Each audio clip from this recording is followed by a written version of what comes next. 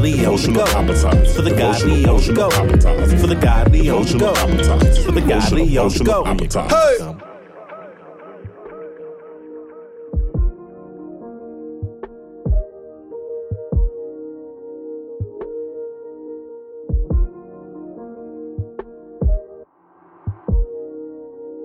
What's going on, everybody? Welcome to Commuters Communion, a devotional appetizers for the godly on the go. My name is Terrence Moore, of course, at Rhythm and Redemption. And you know what our goal is at Commuters Communion: for you to be spiritually fed through your communion with Christ, even if you got to stop by the drive-thru. Today, what we have on the menu: knowledge is power.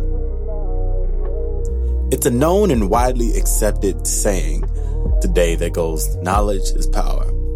What also holds true is that if knowledge is power, and that if any type of power, with that there's a burden, then we can also probably understand that with knowledge, there also comes a burden.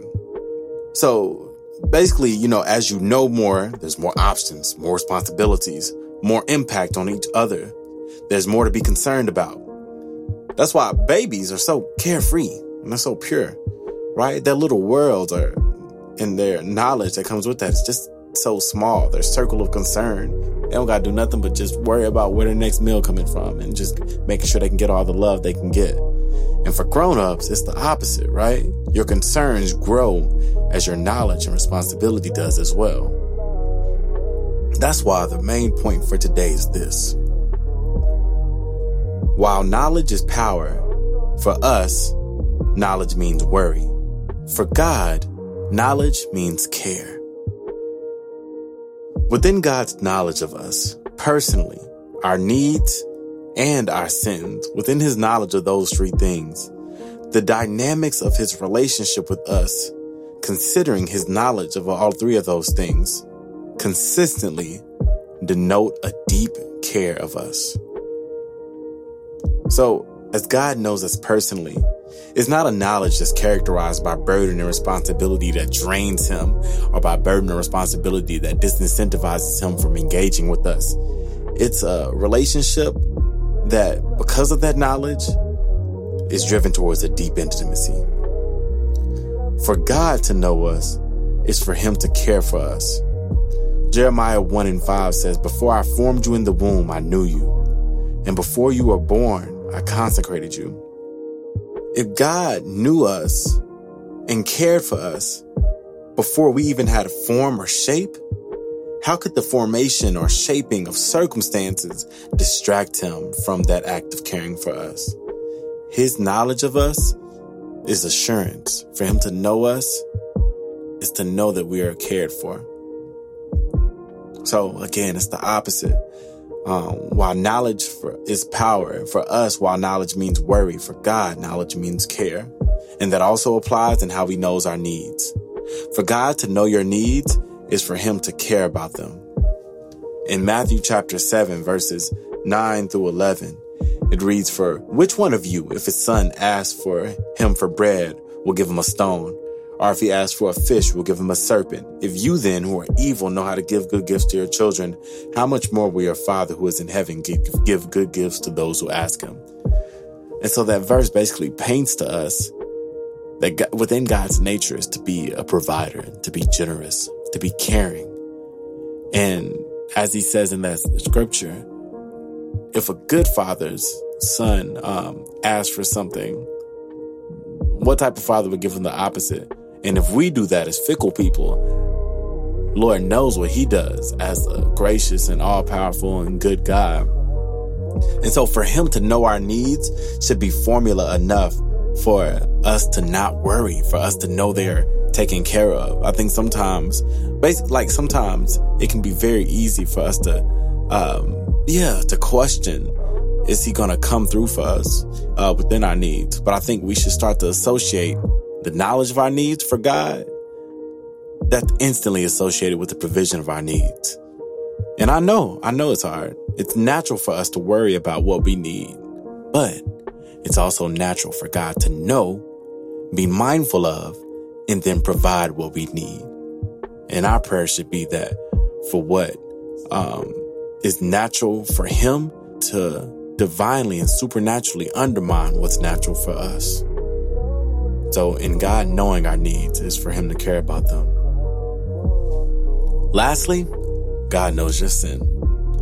God knows your sin, past, present, and future. And if you are found in him through faith, if you've declared him to be your Lord, he not only knows it, but he's exercised his power over it. So that sin is no longer the primary label of who you are and how you're treated.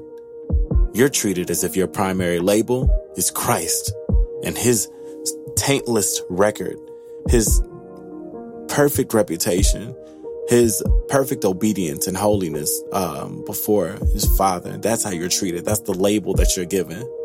And so for him to know our sin is no longer bad news if you've declared yourself his by faith through the sacrifice of his son.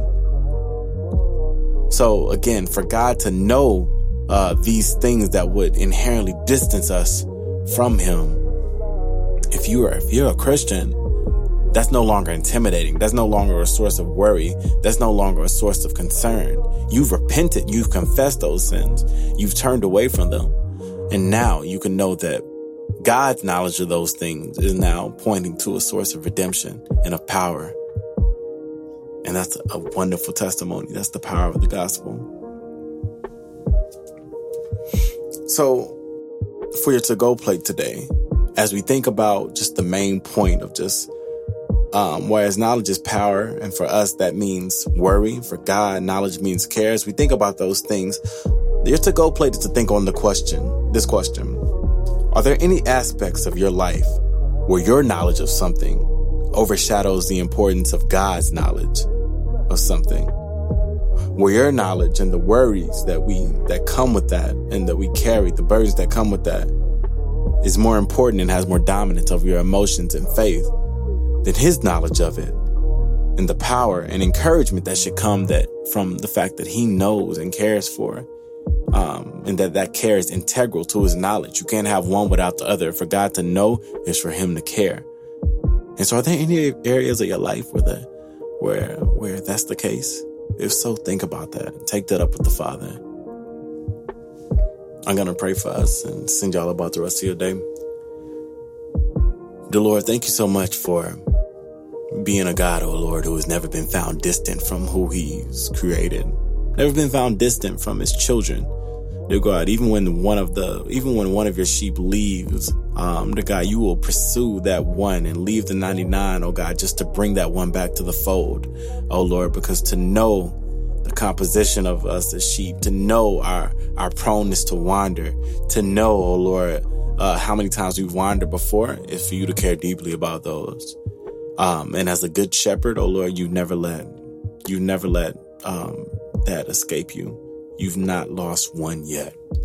So we thank you for that. We pray that you would overwrite our minds and our tendency to worry, overwrite our minds and our tendency to associate knowledge with God, idolatry, knowledge with independence. Oh Lord, there's no independence is associated with growth and maturity here. Oh Lord, to be found needy and dependent on you is where you want us. And so help each of us with that, oh Lord. We know that you care deeply, oh God, because we know that you've known us deeply. And so increase our knowledge of that and help us in our walk with you by faith and through your grace. It's in Jesus' name we pray. Amen. All right, y'all. Thank you for riding, for listening. I think that's 20 episodes where we in this thing. We're keeping it moving. If Commuters Communion has been a blessing to you, don't forget to subscribe, to like it, to review, and to share it. Fix it to go play for somebody else. And so, of course, until next time, I'll see y'all then. And as always, stay fed.